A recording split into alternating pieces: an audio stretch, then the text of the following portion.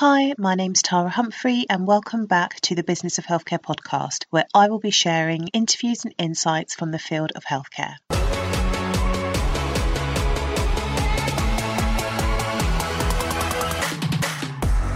The Business of Healthcare podcast is brought to you by THC Primary Care, where we provide operations and project management to primary care networks. If you are a clinical director or a practice manager and your to-do list is growing by the minute and you could do with an extra pair of hands to support you to roll out your network-based contracts and projects, I would love to help you.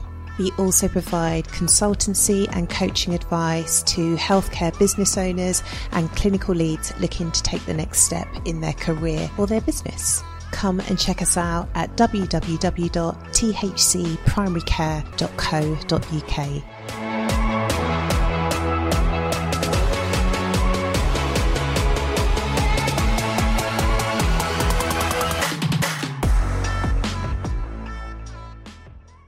Hi, and welcome back to the Business of Healthcare podcast. I hope you guys are doing well. So in this episode, I am talking with the co-founder and CEO, Matthew Cleevely. So 10 to 8 specialise in appointment scheduling. They work across multiple industries, but the reason why I wanted Matt to come on is because he works a lot within the NHS. And at the time of recording, one of my clients uses 10 to 8. So as with all of our interviews, we touch upon what 10 to 8 does, what they consider to be their unique selling points. We talk about the importance of niche and how niche do you think one should go. We talk about how they are developing their team and creating that hybrid model of working in the office and allowing people to work from home. I did unexpectedly put Matt in the hot seat and asked him around what he considered were his areas for development when thinking about his leadership skills. And we talked about how they win business, and also talked about balancing positivity with the reality. I loved it. I always love them, obviously. I really, really, really enjoyed it. And I know you will too. Let me know what you think, and I'll see you in the next episode.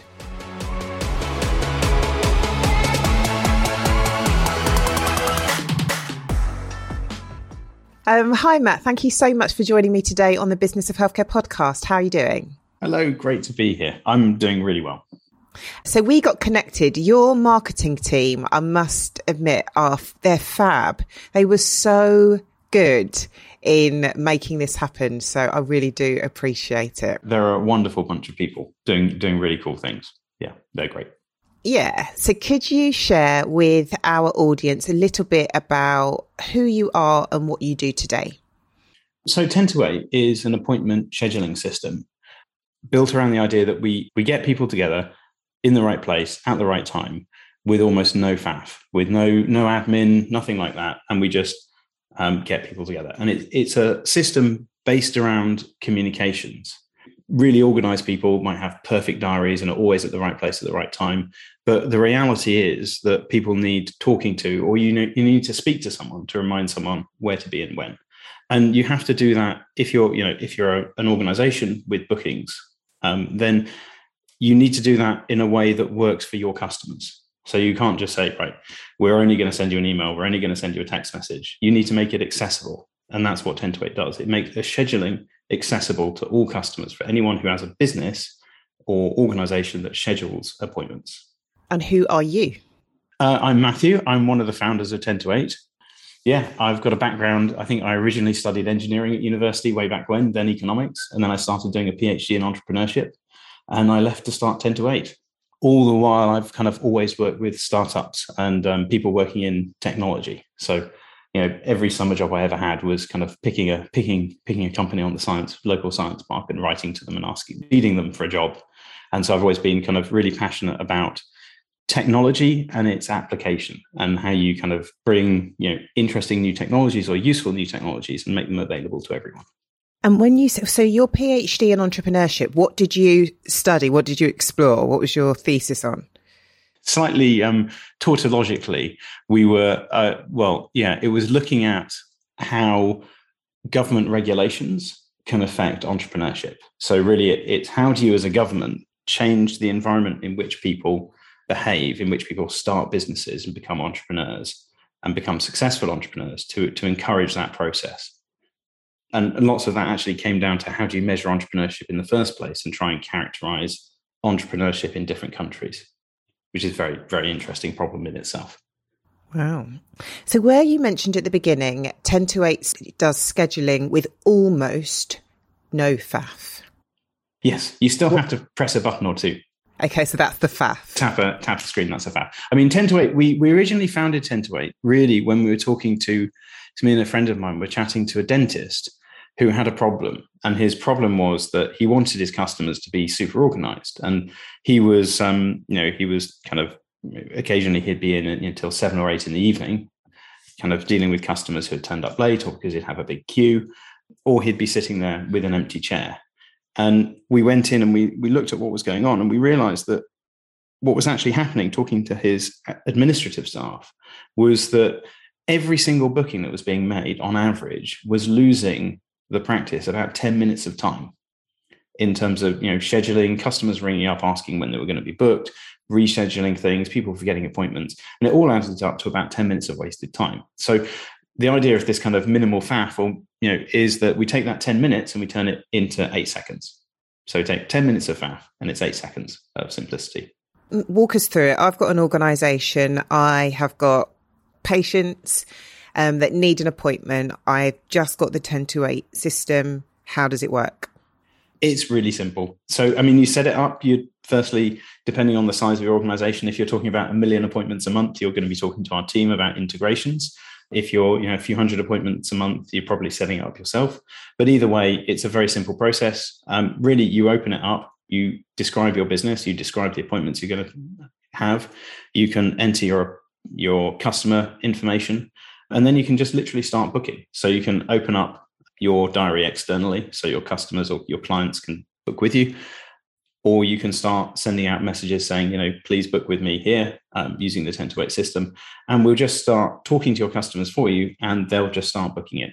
And then after that, what happens is we will, very simply remind people where to be and when, but in a way that you can see exactly what's going on. So in 10 to 8, we feel very strongly that every booking is a conversation. So it was our first observation, really, when looking at how dental practices worked, was that whenever there was a problem, they picked up the phone to the customer. And we realized that was really fundamental to scheduling, was that you have to be able to talk to the customer and be transparent. So if you're using 10 to 8 and you've got it in front of you and you've got a calendar in front of you and you're running your business, every booking you click on loads up a little chat window, and that will be a record of every message sent about the booking and every message received back from the customer. So the customer can talk, and it can go over text message, email, voice, or robo voice, and lots of other channels as well.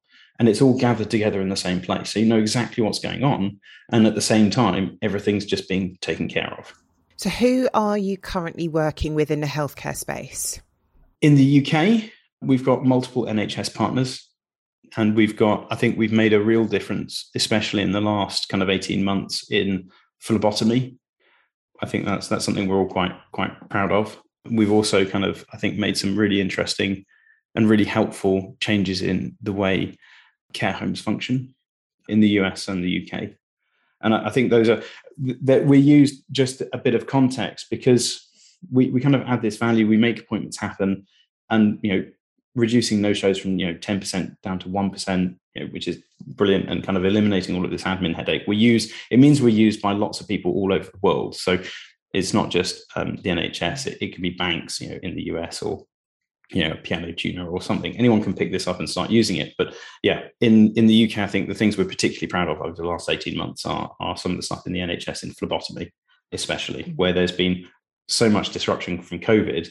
And we've been able to take huge backlogs of unbooked appointments and get them booked in quickly and efficiently with almost no human input. So that kind of brings me on to outside influences. So at the time of recording, so my client uses 10 to 8 for their phlebotomy, but because of the bottle shortages, that service has been cancelled. So how does that impact your contracts with your clients? Because that was to a degree unforeseen. Your clients would have purchased you. Is it per month? Is it how does that?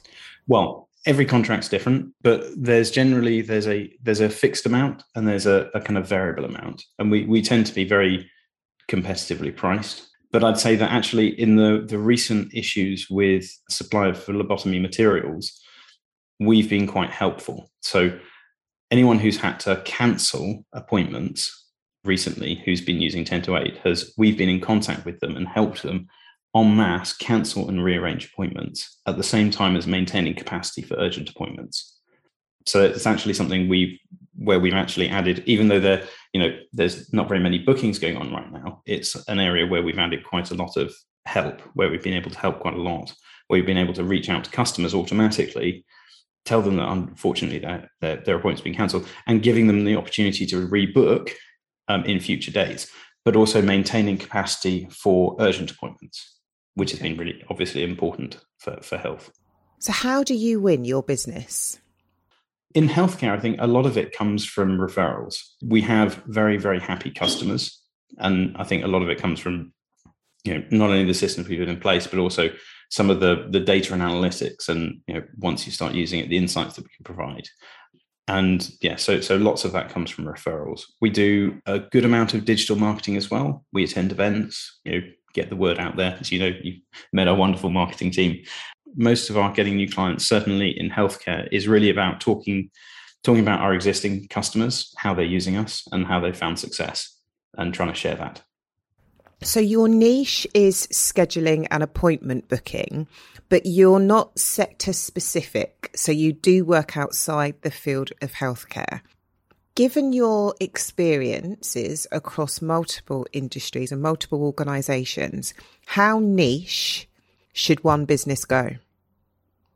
So that's really interesting. So I think one of the strengths that I found from 10 to 8 about, being used everywhere is that we've learned a lot about how other industries and other sectors think about how they manage things, how they manage their workflows around scheduling and appointments and messaging, and also about security. So I think one of the benefits for us is that actually our product is much more rounded and has a lot more capability to go in and actually match things even within an individual sector. Having said that, I think mistakes we made as a business early on was to say, hey, this is useful to everyone. Let's make it available to everyone and go after everyone. And that's certainly something that we've changed very deliberately. And now we're focusing on healthcare in particular.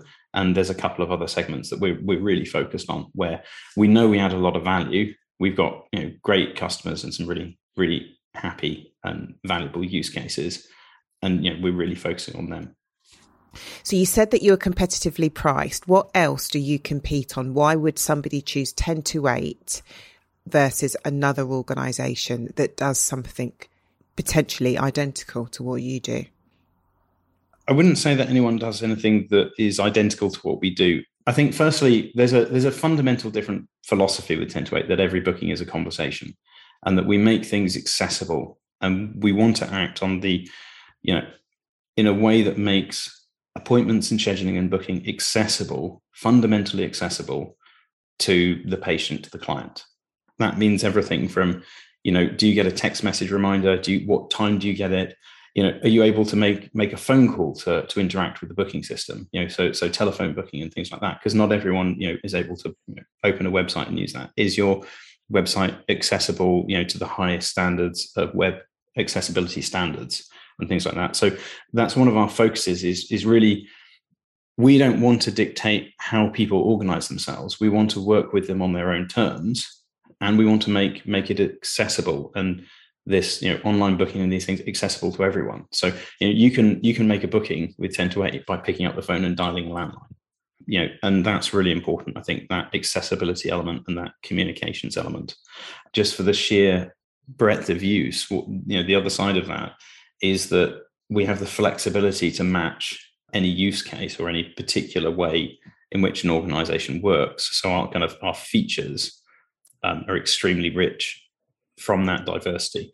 And the other one is trust in kind of compliance and security, is that we're compliant with all of the kind of relevant UK data standards, a whole host of international standards and US medical standards as well.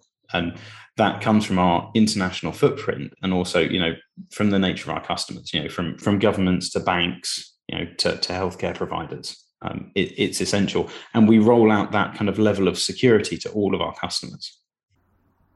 How important is any sort of personal branding to 10 to 8? So when you say digital marketing, how effective is that to just, let's see a graphic, you might see case studies. Now we've got so many clients, or we've booked, 10 million appointments. How effective is that over people knowing that you are the co-founder, or somebody from your, somebody's developing a relationship with your marketing team or your sales team? Or does it not matter when you've got a tech, like a product-based business? It entirely depends on the sector. We have lots of financial advisors who use 10 to 8, or accountants as well. So we have, these kinds of professionals using 10 to 8, or even private doctors in the States are another good example, where they're very small businesses, and they don't get together very often. They don't, they're quite dispersed, and actually digital marketing works quite effectively there. Kind of that remote, they see the logo, they get multiple touch points, and they get familiar with us. And that kind of works. Where when it's UK healthcare, even when it's not the NHS, when it is the NHS, it's entirely about, that building relationships, I think. And even when that's done through events, it's really, it seems to be more about building relationships than that kind of pure digital marketing element. So you mentioned that you have worked with lots of organisations. You're a co-founder. We had a good chat when we first met. Are you all in on 10 to 8, or have you got your eye and fingers in other things? That's a really interesting question. There's multiple ways of answering it. I think the answer is I'm all in on 10 to 8, in that I am in on 10 to 8 to build it to a really successful business and to get it across the world and used by as many people as possible. And that's my main job. It's my day job. I have my hobbies, or I have my other jobs, which is, so I'm also involved in I think I'm director of about 5 or 6. I love when you say I think. I stepped down from one recently. I've there might be another one that I'm going to jump on board, literally. But I grew up in Cambridge. I grew up working with startups. I've helped create 10 to 8, and it's just another bit of something I love doing. So I'm always working with interesting people who are trying to do other interesting things and trying to help them do that. But it's, if you like it, I'm talking to them about it, I'm advising them. It's not my day job. Yeah. Okay. But it's brilliant, and it means I learn lots of things, and I can take them back to 10 to 8 and change how we do things and make things better. What are the factors that make you think I'm going to step down from this now? When does your time come to an end with certain partnerships? With partnerships? Or just where you say you're stepping down from? Oh, from a thing. That was not sure how much I can talk about that one. I think, honestly, I whenever, I don't know how other people approach jobs or roles or anything. I kind of fundamentally think that you should always be working to try and make yourself redundant. So I've never taken a job that I haven't tried to make myself redundant for, either by getting other people to do it, making it automated, anything like that. I'm always kind of trying to make myself redundant. And I think that there's no point staying somewhere or giving someone advice when your advice has already, for example, been taken on board and you've got nothing else to say. It's just, that's a great time to leave. It's always looking for a point when you're no longer contributing. And that's a good thing. I think it's, I think people stick around on things for too long a lot of the time. And what do you say? What are the phrases that you use to end that relationship when they think, I love talking to you, Matthew? It's just keep giving me the goods. Just keep advising me. Secretly, I'm probably not going to, do half of it, but just keep talking to me. How do you remove yourself on good terms? I don't know. I guess I'm quite positive.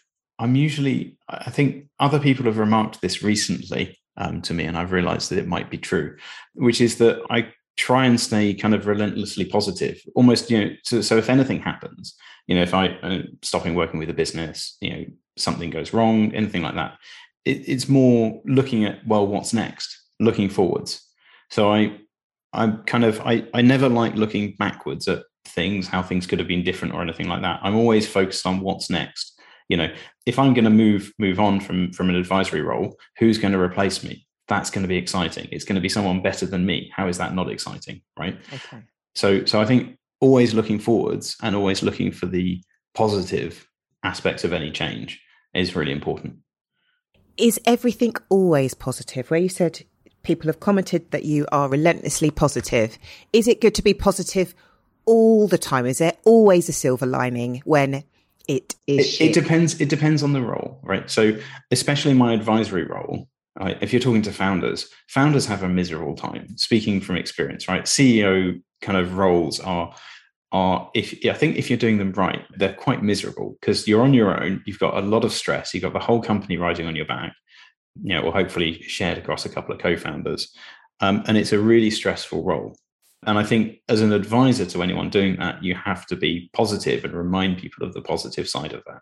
I think if you're in that role, you can be a bit closer to reality, be a bit more focused and closer to reality. But at the same thing, you have to remind people why they're doing things. And usually you're doing something for a positive reason. And if you're not, you shouldn't be doing it. So there's always positive sides to things.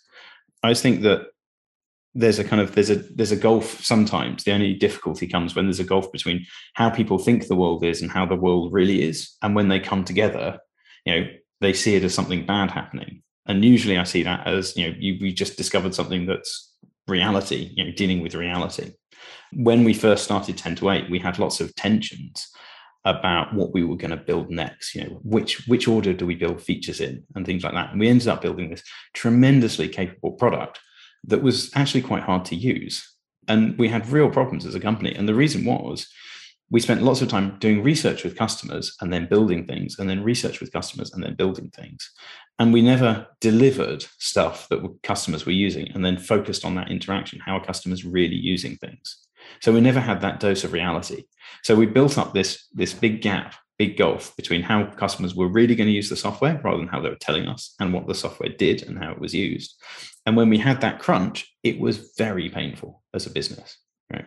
And the reality is, it was an extremely difficult time for the business, difficult time for me. But the positive side of that is we completely reinvented ourselves. We made the thing super easy to use. We put all of the complex stuff under the hood, and we made it, accessible to everyone. And we focused really on that, design how something's used. So now instead of, having a process where we might design a feature, implement it, and then test it with people, we, over the course of several months, we go, are we going to deliver this feature this week? Yes. Okay. It's delivered. How are customers using it? Or how are clients using it? There's not enterprise or larger customers. So there's kind of advanced users of 10 to 8 who test us for us. And then there's the stable customers, just in case anyone's terrified there. How many staff does 10 to 8 have? We're getting up to 30 if we fill up our current vacancies. So we're pretty small, but we were, I think, pre-pandemic, we were only 10 or 11, I think. We've grown quite a lot. In that time, have you had to let anybody go? In that time, have we had to let anyone go? From just pre-pandemic to now, we've lost one person, maybe two. I think one, okay. One it wasn't a great fit either way. And how many direct reports do you have? How many direct reports? I have 3. Okay. So the way the company runs, right, is that there's two founders in the business. There's me, who's CEO, and I kind of look after the external stuff, shareholder relationships, fundraising, kind of strategy, that kind of stuff, and as well as people. And then we've got Richard, who is hyper organized, brilliantly focused, absolutely fantastic guy to co-run a business with. And he's the managing director. And he's also technical brains. So he kind of runs day-to-day operations and has more direct reports than I do. And then I've got the administrative side, the finance side, the shareholder relationships, fundraising, external bits.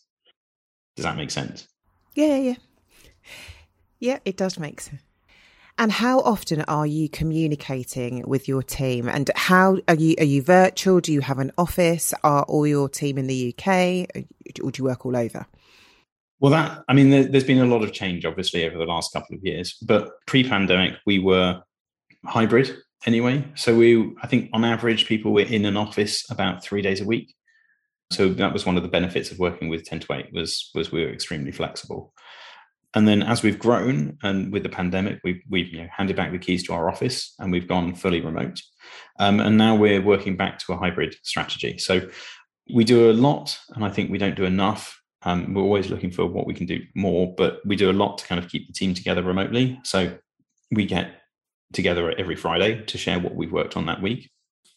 We talk every day at 10:10 to talk about what the teams are up to. So that's kind of, a representative from each team gets together into a meeting and all the teams discuss what they're doing for the day. And then on Mondays, there's kind of management kind of meetings to make sure we're all focused on the right thing for the week. And then within that, I try and have a coffee chat with everyone in the company once a month. And we all have check-ins and things like that. And we've tried a few things like, Donut, plug-in for Slack, where you kind of get randomly paired up for coffees and things. But that kind of fell by the wayside. And I think you need slightly more structured things to work properly. And then on the last Friday of every month, we kind of have a big virtual company gathering. And that will hopefully turn into an in-person company gathering at some point in the near future. And the other thing we're doing, which is quite nice, is that we're trialing is everyone having the right to an office.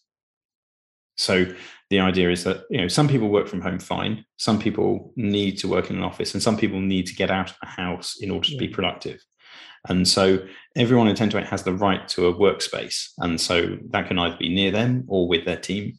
And we organize that on a per person and per kind of group basis. So our marketing team has a little office in Cambridge, and they're there, probably 2 days a week. Okay, I love that. When you think of all of the leadership skills that you need to successfully grow a business and run a business, where would you say are like the top 3 areas for development for you? So I think that so it's one of the areas that I could work on, I think, is the organization side of things. So I'm co-founder, so I sit with a very, very organized person, so which gives me a bit of free rein. But I think it's that organization, making sure I'm getting things done. So I've got my little pad on which I write notes, and my best weeks, my best days, I always write out the things that I'm going to get done, and I cross them off and I get them done. My bad weeks are when I look back on the week and think, I forgot to do the list this week. Do you use Asana? Yes, we do. Yeah, because we need to have an Asana chat at another time. We're always improving the way we do Asana. We switched from Jira. We were using Trello, we were using Jira, and we used Asana in the end. It was just, and it's the right fit. And in the end, we've got, everything's in Asana, and it's really brilliant because it's anything. But the cool thing we started doing recently is whenever we have actions from meetings, right? So things that aren't going to be like tickets in Asana, which are hour-long tasks or more, those actions get logged as tickets in Asana in a meetings backlog. So you've got kind of 2 things to do in Asana. You've got your workflow and you've got this meetings actions list. And we review those actions, and it's brilliant because it really helps me in terms of, getting stuff done that I say I'm going to get done, because there's a nice record of it and I can just go through it and get it done. If I have a spare 10 minutes or something, I'll just go and pick one and get it done. It's brilliant. And again, that's all Richard coming up with new ways to keep us organized and keep us focused. Okay, so number 1 is around, so you're saying an area for development is around, like, for you, focus and organization. Yeah. Okay, number 2. So I think that one of the things that this is a really tricky area. The way in which I communicate, I think honestly, this used to come up a lot when I first started 10 to 8. Hopefully it doesn't come up. I don't think it comes up so much anymore. And I'm trying to make this not sound too egotistical, but I'm quite clever and I assume everyone else is. Do you know what? And I would say, from speaking with you twice, I know exactly what you mean. I think I know what you mean. So sometimes I can kind of go ahead and I can lay out tasks and things like that. And it can seem completely clear to me. And they're thinking, what? Yeah. And I'm getting better at spotting that and making sure I kind of do it. But the thing I hate the most is someone who's if you're accidentally patronizing, when you break down a task too much, or you're talking through and you chop something down, break something down into really small tasks or anything like that, and you end up being patronizing. And I hate that so much. I really don't want to be. So I think I go slightly the other side. I don't know if I can recommend it, because I'm not sure if it's safe for work, but there's a wonderful cartoon called The Oatmeal. And there's a nice cartoon there, which is just small differences.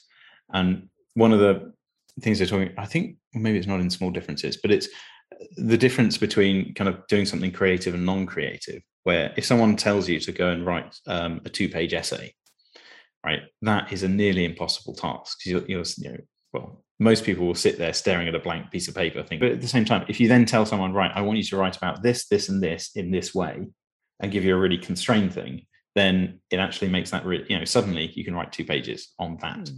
And it's one of the, because one of my previous things was actually on innovation and regulation. And it's one of the interesting contradictions that increases in regulation always encourage innovation, and decreasing regulation always encourages innovation.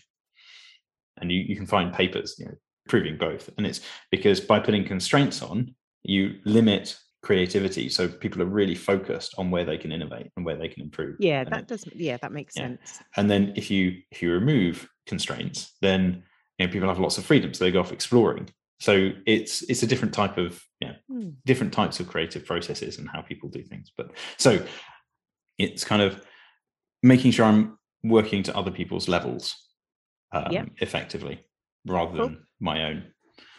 And then number 3, honestly, I don't know how to put this, but my own personal fitness and getting exercise. It's actually very, very correlated to how productive I am. I think it's when I go through phases of getting regular exercise, eating well, doing all kinds of healthy things, I am much more productive at work. It really makes a huge difference. And I think that would be a big area for improvement, is actually my consistency around kind of being healthy. I think that's a huge area for improvement for me. We used to, when we had an office, we were 6 miles. Where I live was 6 miles away from the office. So I had this kind of beautiful cycle along a river for 6 miles each way every day. And so I was kind of brilliant, losing weight, perfectly healthy, getting plenty of exercise, and seeing people every day. Whereas, for the last almost 2 years, I've been in my attic, trying to get exercise as and when I kind of got into the wrong routines. But it really affects, I think, abilities for kind of creative thought, focused thought, and things like that, and organization. Or it does for me. So then the next question is, so what are you going to do about that? Well, I'm trying now. School started again, which is great, because just before this, I was on the school run. We've got a really slow bicycle. It's a tricycle with 2, so you can fit 2 kids in it. And that's really heavy, and that's perfect for getting kind of 20 minutes exercise twice a day. So that's brilliant. I'm trying to do at least half an hour's exercise on a cross trainer every morning. That's my latest thing. I like it. And I'm trying, and when I don't do that, I'm trying to kind of virtually cycle to work. So I've got an exercise bike as well. So I'm trying to go on my exercise bike before I start work. And I went through a nice phase of that working. And then I remember when it got really hot a few months ago, it completely fell apart then, because there's no air conditioning in this, and I'm in the attic. So if it gets hot, it gets really hot in the attic. So my exercise bike in the attic gets unbearable. So that fell apart. Cool. So I hope your employees have enjoyed that little grilling that I've just given you around your personal development. So what is the vision for 10 to 8? What are you working towards? Well, I mean, generally the vision for 10 to 8 is to help organize the world. So we know that there's millions of people wasting billions of hours basically scheduling things. And I think from when we started, up until now, there's never been kind of an organization that we've spoken to when we talked about how they organize certain elements of what they do, that they've built up these coping strategies rather than solutions. I always use queues as the best example of this, right? So queues If you've got a queue, you've failed your scheduling. Queues are really interesting examples of where scheduling systems have broken down. People think queues are fine, but really they're not. So the reason you have a queue is because you've got a certain amount of capacity and you want to have it full all the time. So in order to do that, you overbook or you queue, which means your customers have to queue, which is a bad experience. The alternative, if you got people, forgetting to turn up to their appointments back in the day, like our dentist, you sit there with an empty chair. So you can either and you've got this either or situation, because, if you're running a dentist practice and say you've got 10 appointments in a day and you've got 10% no-shows, you think, well, okay, so if 1 in 10 is not going to turn up, I can book 11 people in. And then you end up working late because everyone turns up half the time. And then say you book 10 people in, so you match capacity exactly. And then, on average, you have these people miss appointments. So people introduce things like the queuing system, or they get people to, if you run a fancy London restaurant, you're calling up your dinner guests, and you've got someone full time ringing up your dinner guests the day beforehand to check that they're going to turn up. And so, but every business, from bank call centers to, to a chiropractor, so have got these coping strategies for scheduling, and there's no need for them. And there's an absolutely enormous world out there of millions of people who could be doing things better, who could be scheduling things better, and whose customers could be having much better experiences by using scheduling software based around communications, based around talking to people on their terms and being accessible. And so it's taking that technology and bringing it to as many people as possible and as many realms. Thank you so much for joining us. If people want to find out more about 10 to 8, where should they go? They can go to our website, 10to8.com. So that's 10to8.com. And they can have a click around, and they can always get in contact with us. Cool. Thank you so much. Brilliant. Thank you.